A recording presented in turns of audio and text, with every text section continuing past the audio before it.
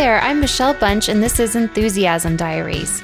Enthusiasm is contagious, and in this podcast, we get to share in the enthusiasm of others and perhaps spark some of our own curiosity along the way. Thanks so much for listening.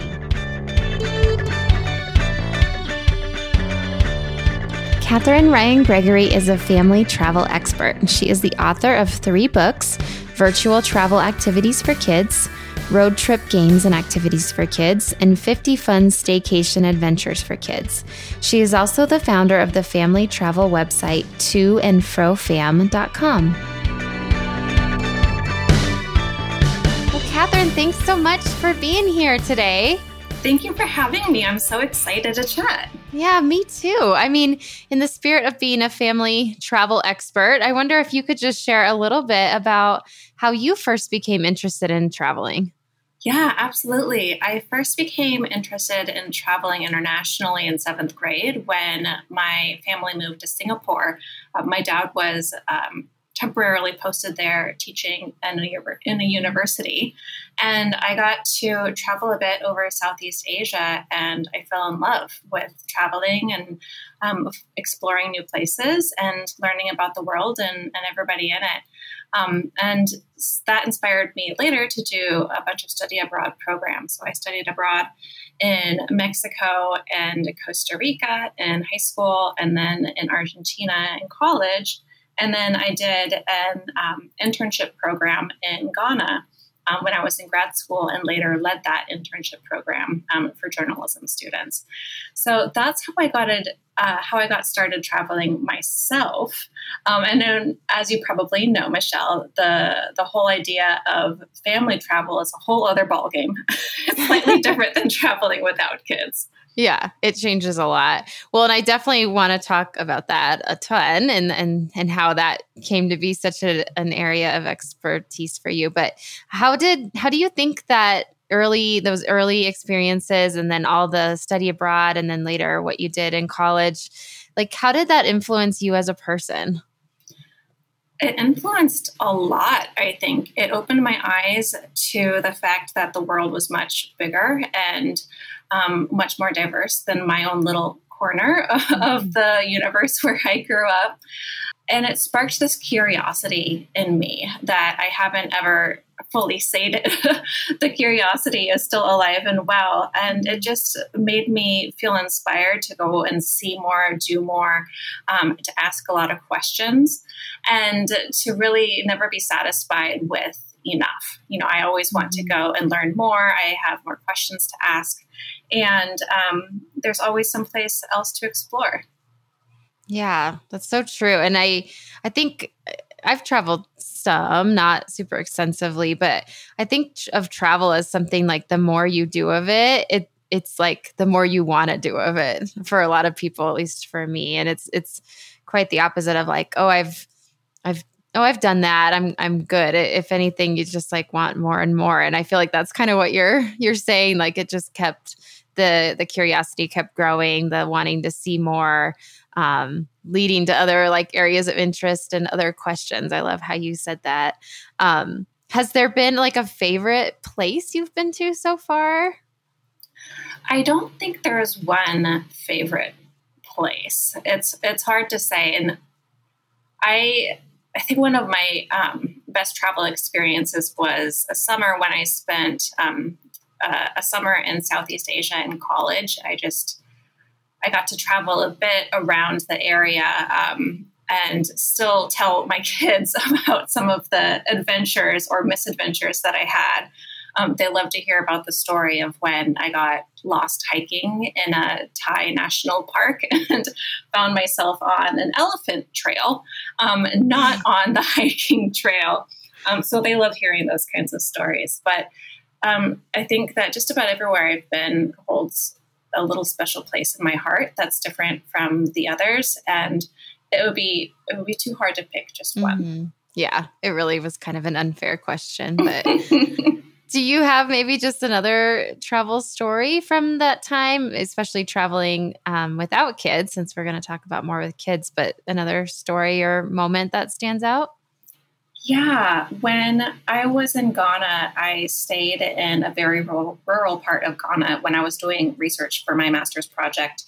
And at one point, I had to go into town. I think I needed to get cash out of an ATM because there was no way to get cash in the area where I was staying. And there was only one bus back, and the bus was full. And I ended up riding back to the town where I was staying on top of the bus, along with a couple of other people in these huge sacks of yams and whatever else, like the cargo that people were bringing back with them. And it felt wild. I wouldn't recommend it. This is not something that I recommend everyone go do, is right on the top of a bus, especially not my children if they ever end up listening to this. But it was one of those moments that I never, ever could have predicted. And I'll never forget, the smell of the dust and watching the sunset from a very unique standpoint.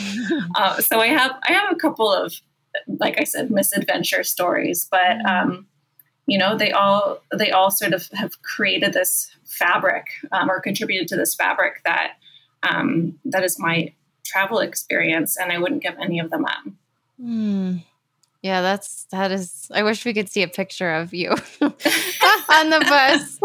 Yeah, unfortunately, I didn't get a picture, but no. I think that there still might be a little bit of red dust still stuck in my camera. Yeah.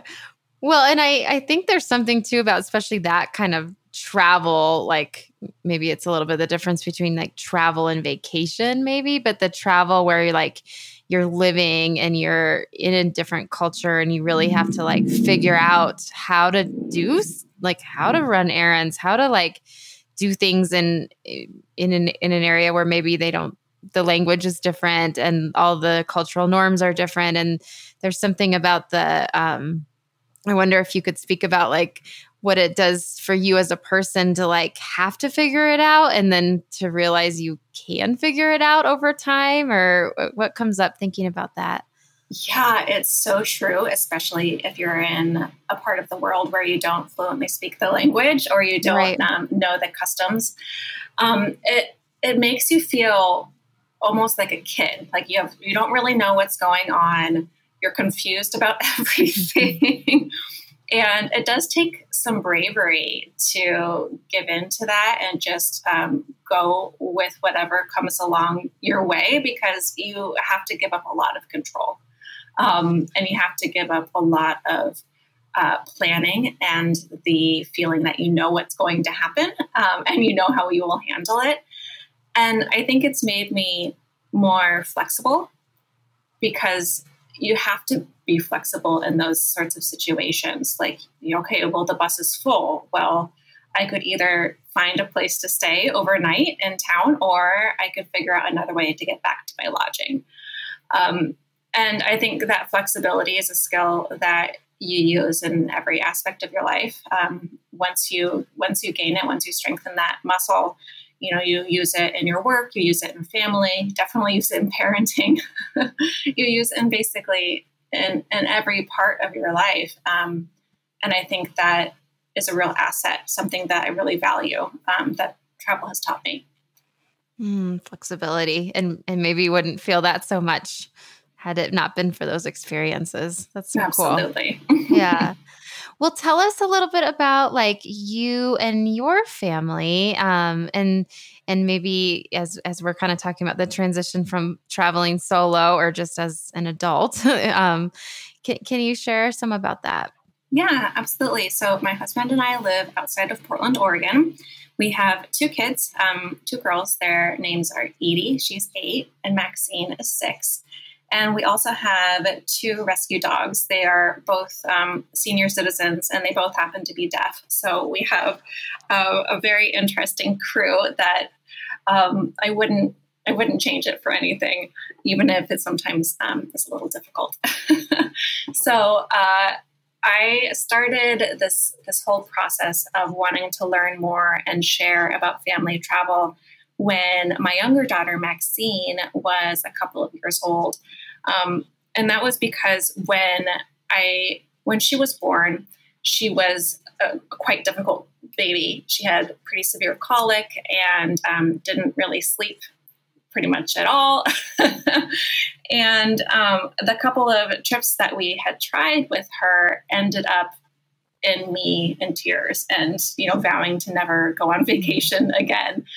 It was pretty miserable. And I don't say that to deter anybody from trying, but that was the space where I was in. And when we finally started to get the hang of family travel, when Maxine was sleeping a little bit better, when she finally slept through the night around 2.5 years old, then I started to enjoy it. And I found that when I was out of town with my family, when I was out of the house and away from all of the reminders of the responsibilities that I had and the things that still needed to be done, I could be more present. I had a lot more fun with my kids, and I could just really be in the moment with them. And I wanted to help other families be in that space too.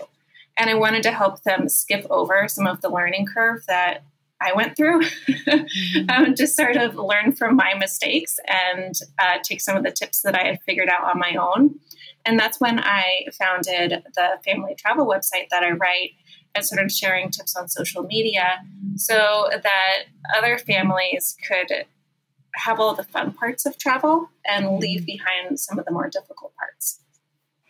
It's like, if you can figure it out, help us all, because I can relate to a time, like I have 2 boys, but when my older one was maybe about 2.5 or 3, maybe going on a trip to Florida, and I forget if I think it was on the way there, and by like the last hour, he started crying, and then I started crying, and I feel like my husband gave me this look like, not you too, but it's such a helpless feeling.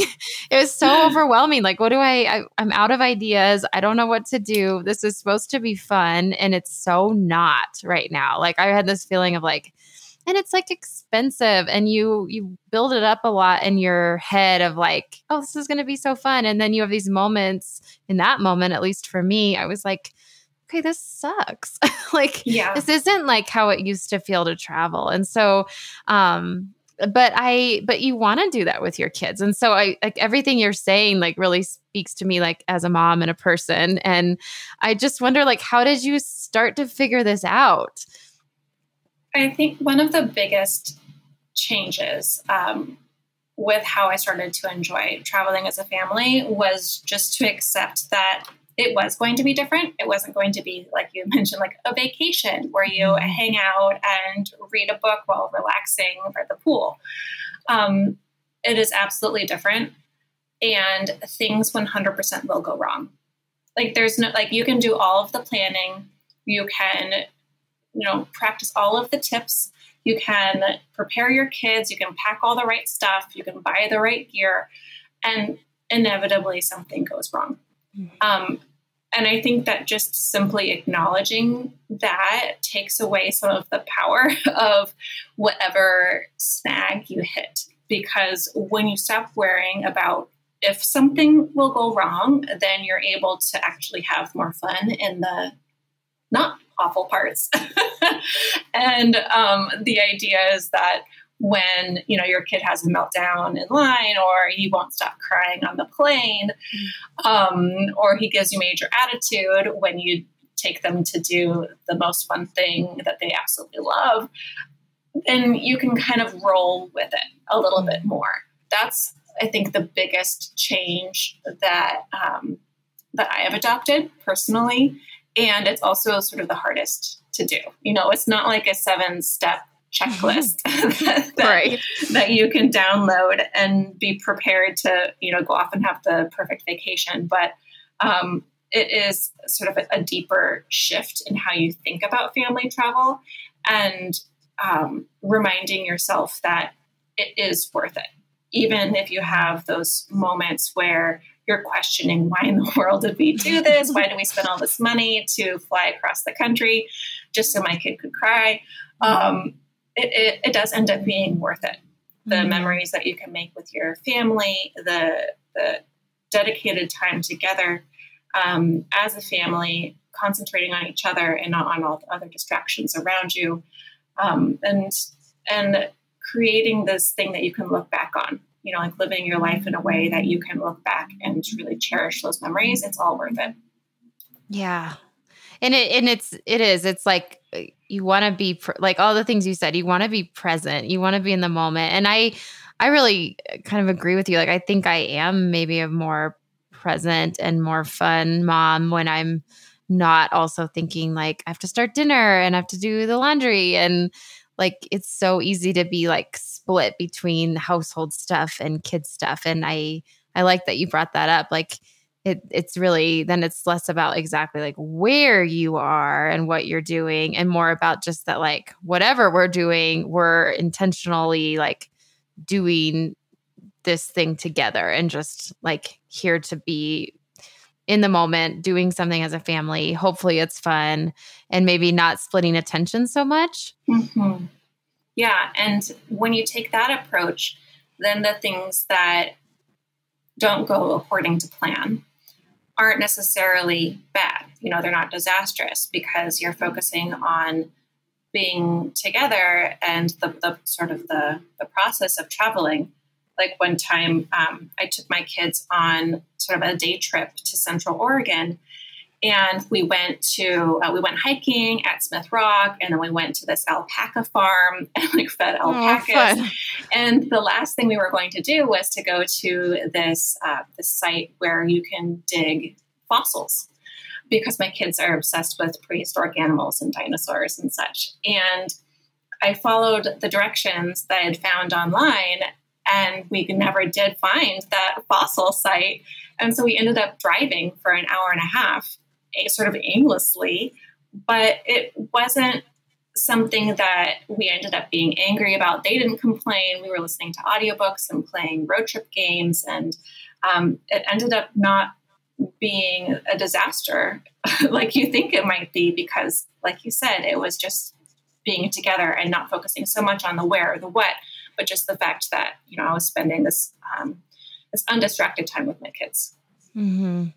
Yeah. And I feel like when you think about, I forget where I saw this, it was some kind of survey that asked like kids what they remember about vacations with their parents. And gosh, I don't know why this is coming to memory, but it fits perfectly. It was that the kids just liked that their parents were just like hanging out with them, which really so fits. True. Yeah. Like they just want to like have our attention maybe. And maybe that also helps to like make the expectations of like the what and like kind of tone that down a little bit too. Like maybe it's just going to a different park or something. But and kids end up being just as excited about going to an alpaca farm as they are about going to Disney World. Maybe not quite so much, but right. The kids, at least my kids, are excited just to be doing something with us and to be trying something new and hanging out with mommy when she's carefree. Mm-hmm. So it doesn't really matter the what. So family travel doesn't have to be some elaborate thing that you have to save months and months and months for. It can be just throwing the kids in the car and, driving a couple hours away and doing something that is totally out of your routine. Yeah, that's cool. Out of the routine and not so much about the physical distance. So say more about your blog, because I'm so curious I've looked a little bit at it, but if you could, like, what kind of things are on there, and what has the experience been like writing this blog over the years? Sure. So the blog is To and Fro Fam, and it is a combination of family travel tips and hacks. So things like how to get your kids to sleep in a hotel room, what to bring into an Airbnb if you're traveling with a baby, things like that, as well as destinations. So I look for family-friendly things to do in all the places that we go, and I spend a ton of time researching and looking things up. I find it really fun, and I know that a lot of other people don't. And so I try to be a resource for people who can just come read the article and know, okay, well, here are these 7 things that are really fun to do in Portland or Austin or San Francisco or whatever it might be, so that they can not have to stress about, okay, well, what are we going to do when we get there? But rather they can focus their energies on looking forward to the trip. So those are the main buckets that I write about. I also every so often will do like a roundup of destinations. Like one of my favorite posts in the last year was a post of places to go with multi-generational trips. So places to go with the grandparents and the kids together and what to do in all those different destinations.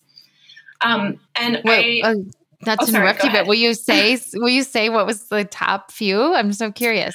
Oh yeah, there were definitely a couple of national parks in the U.S. that made the list. I think that Yosemite was one, and Yellowstone, and I think Rocky Mountain National Park. Those all made the list.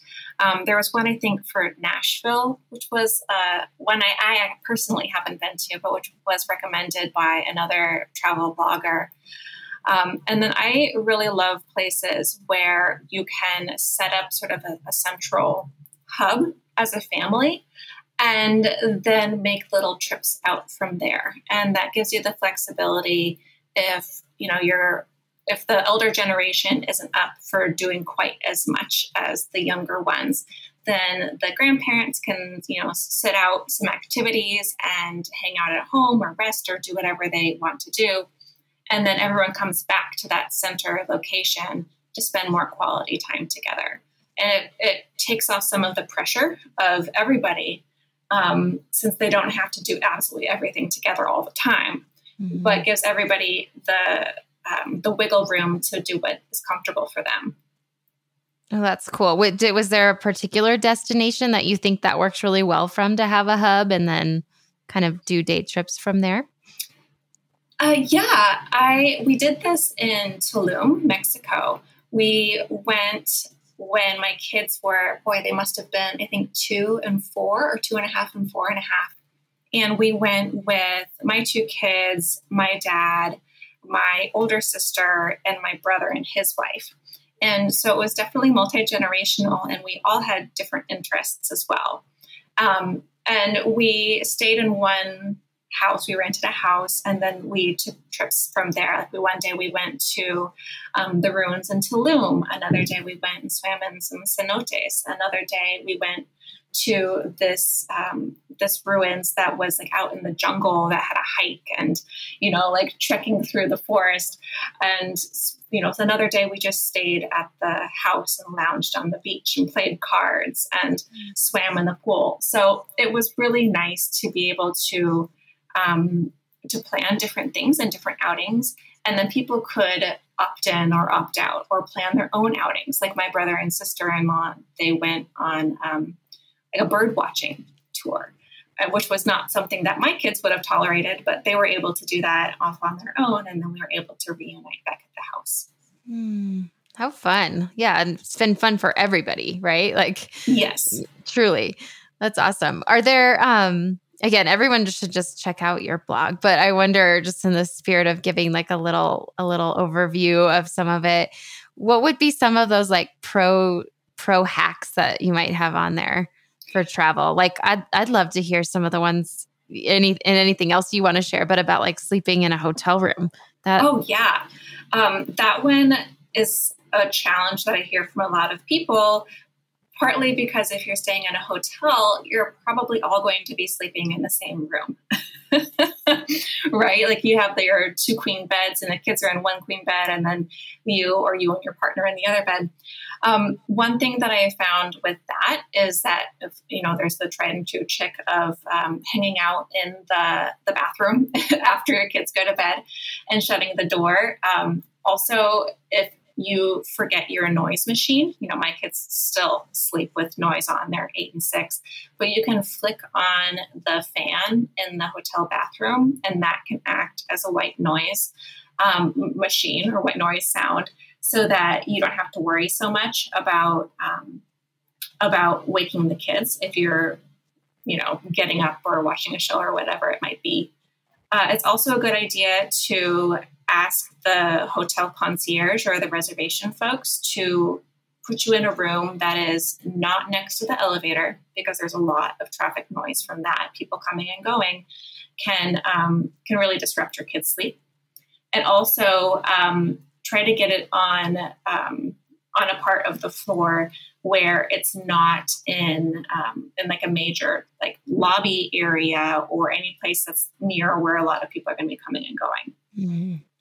Mm-hmm. Most hotels have blackout curtains. I found that most Airbnbs or home rentals do not, but you can sort of hack your own blackout curtains if you take tinfoil and tape it up in the window of where the bedroom where your kids are sleeping, and it blocks out the light and makes the room totally dark so that your kids can sleep past sunrise, which is really helpful, especially in the summer when you don't want necessarily to get up at 5:45 with your kids. Oh, that's awesome hack. Is there another like pro tip or two you'd want to share that's not about hotel sleep or something that people always ask you? Yeah. One thing that two things. People often ask me, how do I find someplace that's kid friendly to go on vacation with my family? And secondly, how can I find a place that's affordable to go? And I think that the most common way that people plan their vacation is they figure out where they want to go, and then they try to find the cheapest plane tickets, and they try to find the cheapest hotel room and the cheapest car rental and the cheapest activities, and they go on Groupon and see if they can get $10 off of the museum or whatever. But that is, going to save you a small fraction of the price of the entire trip. So how we generally plan our trips is figure out when we're going to go, and then use the Google Flights tool to find out where it's cheap to go. So you can, in the Google Flights, it's just flights.google.com, you can hit the feature, I think it's called Explore or something along those lines. I think it's called Explore. And it will show you the price from flying from your home airport to all the other airports around you. Oh. And that way you can save a ton of money in the transportation, which is the most expensive part of a family trip, especially if you're traveling with more than one kid, because all of those plane flights add up. And that way you can focus on doing the most fun things once you get there and not have to worry quite so much about price. And we're actually doing a trip that I planned that very way in a couple of weeks. I had originally wanted to go to Palm Springs. I've never been there with my kids, and it sounded really good to get into the sun and the desert as a change from the rainy Pacific Northwest winter. And I looked into it, and tickets are something like $450 a piece, which for my family was quite a lot for our budget. And so I did this hack with looking for an inexpensive or relatively inexpensive place to go based on when we were able to travel. And we decided instead to go to Las Vegas. And the tickets were about, I think they ended up being like $120 a piece round trip. So yeah, like a quarter of the price or something. Exactly. And I personally don't love Las Vegas as a city, but you can always find really fun things to do pretty much no matter where you go with a little bit of research. So we're going to be doing some hiking. We're going to do a day trip to Zion National Park. And I found a new national monument near Las Vegas that is the site of one of the largest paleontology digs from the Ice Age, which my kids are just going to go wild for because they are obsessed with dinosaurs and mammoths and smilodons and so forth. So it just goes to show that even though Las Vegas wouldn't necessarily feel like a family travel destination or hub, you can really make it work pretty much wherever you go. And if price is a barrier to you going out and doing something fun as a family, then approaching your vacation as starting from when you're able to go and looking for some place that's within your budget is going to take off a lot of the stress of planning a vacation, and as opposed to deciding on the destination and then trying to whittle down the price from there. Yeah, that's so cool. And it kind of speaks to what you were saying before about like, it really doesn't matter where, it's just the time. You had mentioned the other question you get about just like family friendly destinations. Yeah. I think that the best way to find the family friendly destination is to figure out what your kids most like, because what makes a destination family friendly for one group of kids is not necessarily going to appeal to another group of kids. So in my family, we like to spend a lot of time outdoors. And so going to some place that is more about, amusement parks or more indoor oriented activities is going to be less family friendly to us. Another way of finding family friendly things to do in an area is to look up the local parenting website. Usually, at least most areas and most cities these days have a local parenting magazine that has an online component to it. So there you can just browse and find a ton of places that are sort of the local favorites for families, and use that as almost like an insider friend to give you all of the best recommendations of how the local families like to play. That's so cool. Yeah. And you're right. It's family friendly, but it's not for you, like particularly, it doesn't really matter. Yeah. That makes a lot of sense. Yeah. Well, and all this travel stuff is so awesome, but then I, can't help thinking how much has changed as we went into 2020 and the pandemic, and obviously for everybody. And then you talk about a family that loves to travel and like your blog. I mean, what has the pandemic been like for you and your family? Well, we have been incredibly fortunate in that my family has stayed healthy. My immediate family has stayed healthy, and we haven't gone to stir crazy yet. And we made it through some of the most difficult stretches of, those first months of lockdown and all of that. So I am so grateful every day for how we've stayed healthy and safe.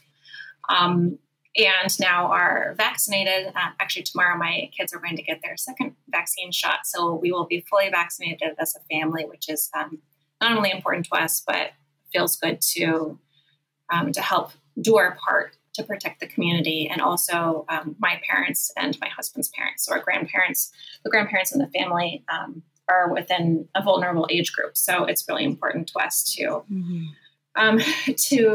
be vaccinated so that we reduce the risk of spreading COVID. But then, like you sort of alluded to, for a family that loves nothing more than to get out and travel and explore and see new places, it was a big change to go from that to staying at home. And I still feel sad about all the trips that we had to cancel and still need to use up the travel credits that we collected from all those cancellations. But we ended up changing the style of travel that we do over the last almost 2 years now. We travel a lot more in our home state of Oregon, and that has been actually a really wonderful discovery for us because we've gotten to know Oregon so much better and have been to so many places in the state that we had never visited before. And we've also been doing a lot more camping. We did a lot of camping this past summer, and that has been a really wonderful experience too. I just am so grateful that my kids are now growing up with this spirit of camping, with all these memories of, seeing stars, so many stars that they can't count. They just stare at the sky and they marvel, and of, doing inner tube floats down the river next to the campsite where we're staying.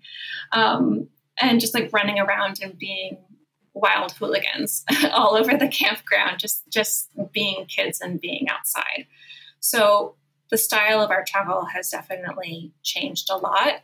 And it was also a very good reminder of what we've been talking about, that the destination and the distance don't matter nearly as much as I think the mindset with which you approach spending time together. So even doing something a half hour away can feel like a vacation, can feel like travel if you take the right approach and the right mindset.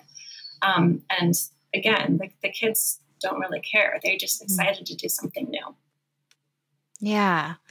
Is that because I'd want to hear more about some of your books too? And I wonder, I think it was during some of the pandemic that you did your writing of your books? Yeah, all of them. The first book, Virtual Travel Activities for Kids, was directly inspired by the pandemic. And it was in response to the pandemic and my frustration of feeling stuck at home and feeling out of control. And it felt like I was able to do something that I could set a goal and work toward it. And it wasn't going to be affected by, the number of infections in my state or in my town, or didn't have anything to do with the news that, we were all so tuned into.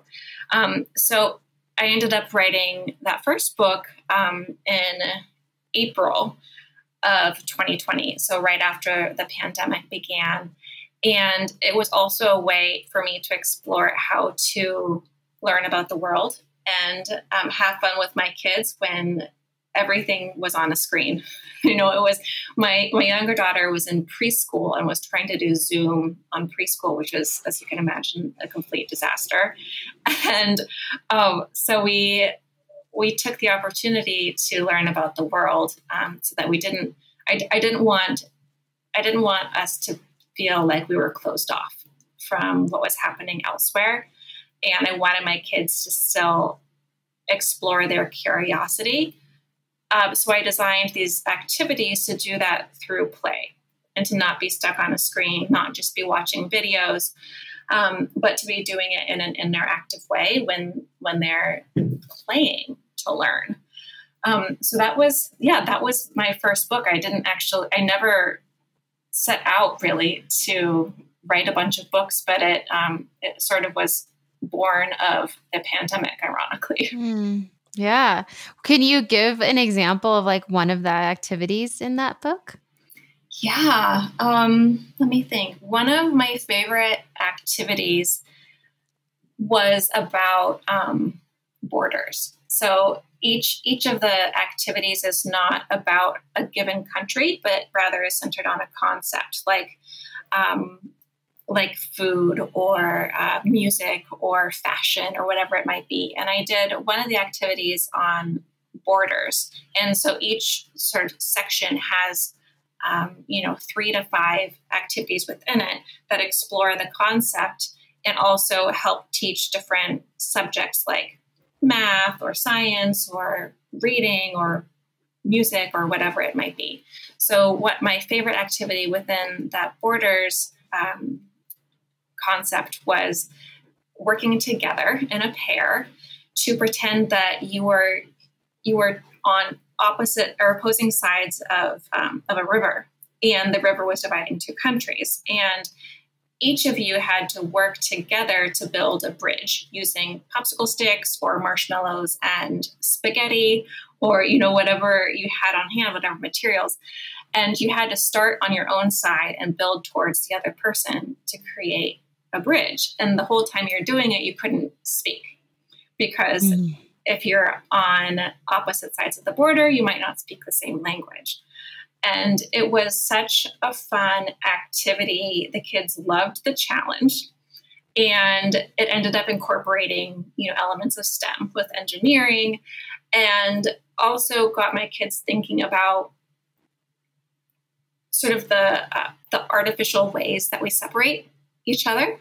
They wouldn't be able to articulate it exactly in this way, but that a river might be dividing 2 places, but that doesn't mean that two folks on the other, on different sides of that river, they can still communicate even if they don't speak the same language, and they can find common ground, like in this bridge. So that was one of my favorite ones. Oh, how fun. I mean, and you're talking about targeting so many different things to learn about. I mean, the STEM, and then just kind of these, I don't want to say almost like broader ideas about how we relate to one another as human. So cool. Yeah, absolutely. And it's all through play. So it doesn't feel like school. It doesn't feel like there's like a moral lesson being imparted. Right. It just feels like you are building something and trying to overcome this challenge, or trying to like beat the game. Mm-hmm. And working together. That's awesome. What book did you write next? After that, I wrote road trip games and activities for kids. And that was because, as I said, we were doing a ton of driving. This was during a time that no one was really flying still. And a lot of people around me were saying that they were going to be doing road trips, more road trips with their kids.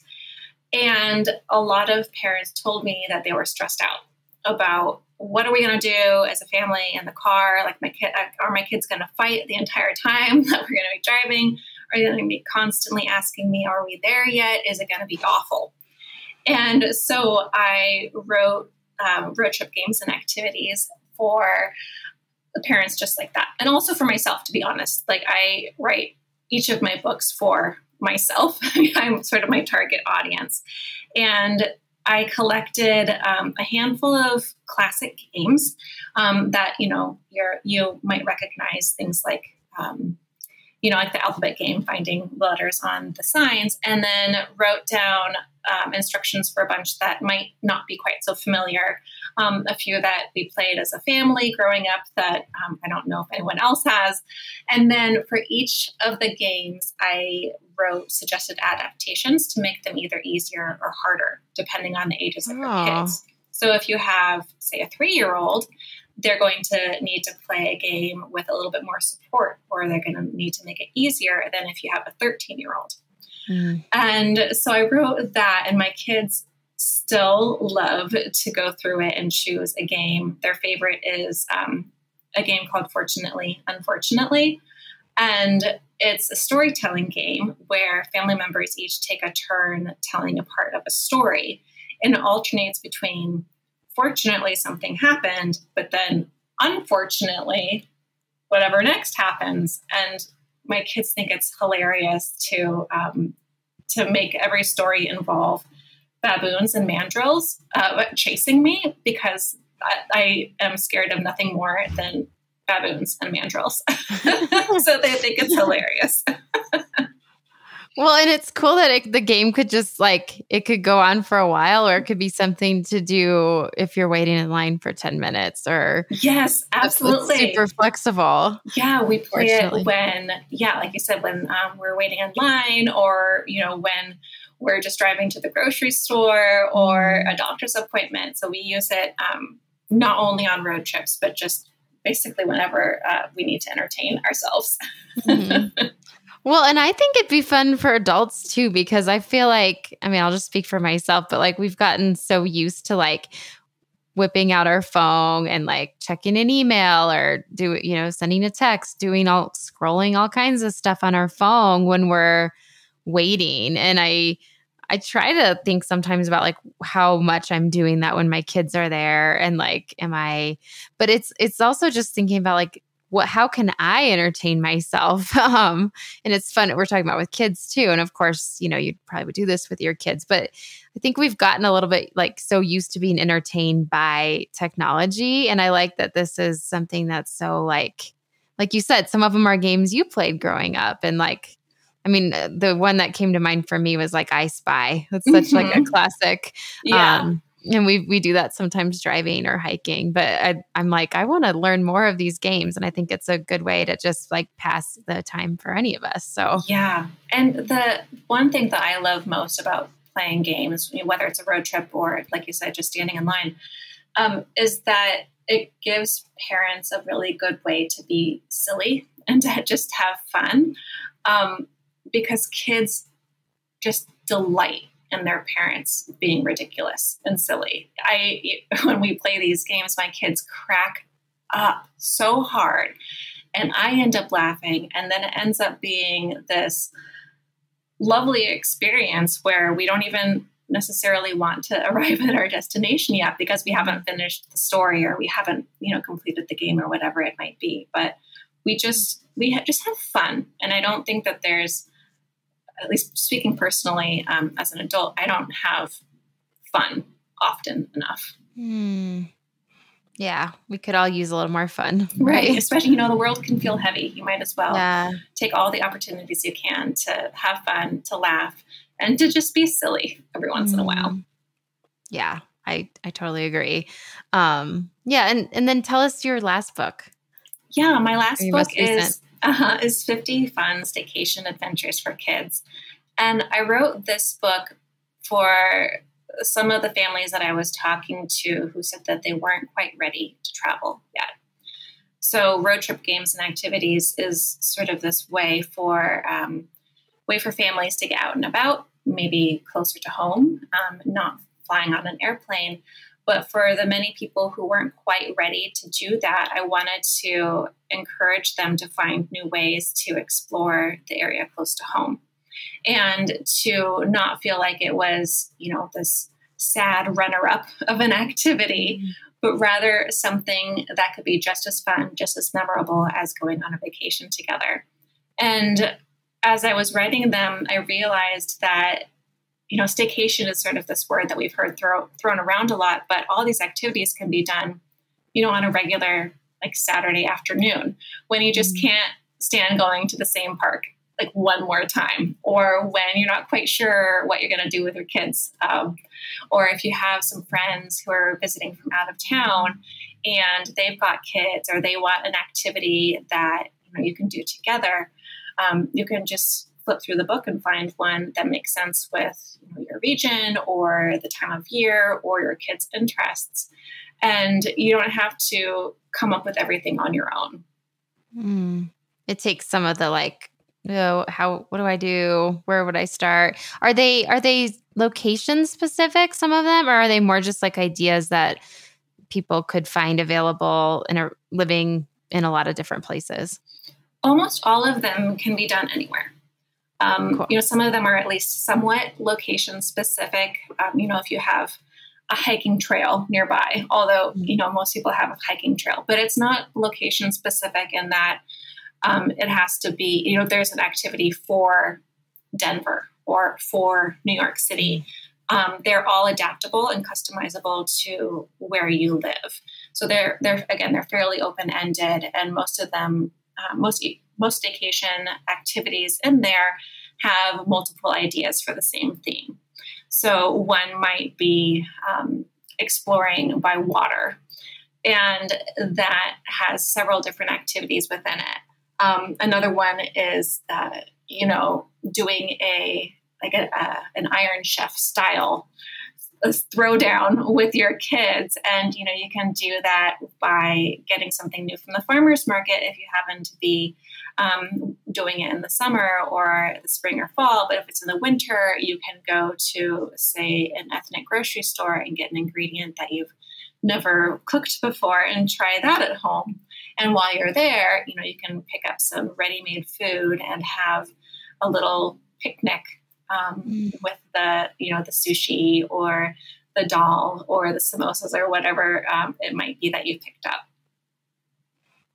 It makes just talking to you is so fun. I'm like, oh, there's like so many ideas, and it's just sometimes a matter of like getting an idea or making it more of a routine to like try something new, or obviously your books like as a resource would be amazing. Yeah. And parents we have so much on our plate already, and it can be sort of daunting to feel like you have to plan new things and to entertain your kids. And the truth is, you don't have to come up with everything on your own. You don't have to spend hours researching or prepping or, scrolling through Pinterest.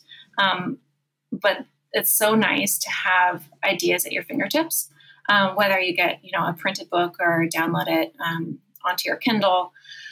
It just is nice to not have to be responsible for coming up with the ideas sometimes. Yeah, for sure. Well, and we've kind of alluded a lot to like why travel is important to you and clearly just like spending that intentional time with your kids. But I wonder if anything else comes to mind, just like why this is so important and meaningful for you and like how you continue to like then share what you've learned and want to share all this knowledge. And I feel you like really wanting to encourage other parents to try some different things too. Yeah. Beyond travel being a really great opportunity to make memories together, I deeply believe that travel makes people better humans. I think that this world is in dire need of people who are more empathetic and understanding and open-minded, curious, problem solvers. And travel teaches all of those skills. Like we talked about, you have to be flexible. You have to figure out how to solve the problem of, getting back to your lodging if the bus is full. You have to be comfortable talking to people who don't have the same background as you. You have to be open-minded about the different ways that people do things, whether it's, cook their dinner or go to the grocery store or raise their children or, carry things or, any number of things. I think that travel makes people, and especially children, just better world citizens. And we definitely need more of that. Yeah. And I feel like what you're doing with your kids is you're like just continuing to like spark that love for it and the curiosity for it with your girls. And it's really cool to think about where they might want to go and where their interests will be. I know we probably as parents, we all think of that of our kids, but I just wanted to say that thinking about like how intentional you are with sharing your love of it and sparking that, hopefully sparking more of that curiosity. So, well, in the spirit of just like Enthusiasm Diaries, is there anything else you want to share just about you? And obviously travel is huge, but other things that you're enthusiastic about or excited about? I love this question for a couple of different reasons. First of all, it's just because I love to listen to all the ways that people are enthusiastic on your podcast, but also because it sort of explodes the idea that you have to have like the one thing that you're passionate about. And I do have other interests. I started to learn how to paint watercolors during the pandemic. It was sort of my hobby. I didn't learn how to cook sourdough. Unfortunately, I can't eat gluten. So that one was out, but I started to learn how to paint and have really loved exploring that because I'd never ever painted before. And of course there's, reading and writing and hiking, but being creative with a paintbrush and color without the expectation of it being good or for any purpose was a really freeing way to learn how to spend my time. That's fun. And I like that it's recent. Like, I think sometimes as like grown-ups, we think like, well, I didn't take art classes I wasn't super artistic when I was young and I just love when people take on new things as an adult, especially. I think it's so fun. Yeah, absolutely. And it's not something that you have to be good at, like quote unquote good at. Right. Yeah, I love that. Well, that's awesome. And I think just like something that's creative like that goes such a long way as an outlet too for everyone, but bringing it back around to the parenting thing too, like something that's just for you maybe, or maybe you do it with your girls too, but something that can be a creative outlet for yourself is really awesome, I think. But agreed. Yeah. Well, how can people find you or get your books and check out your blog? Yeah, I am on all the socials at To and Fro Fam. And my website is it's T-O and spelled out A-N-D Fro, F-R-O, fam, F-A-M.com. And I work my hardest to create a new post for that every week. And then you can find all of my books on Amazon. They can be found under Catherine Ryan Gregory, and there's a page that has all of them. And you can get those either in paperback or on an ebook download.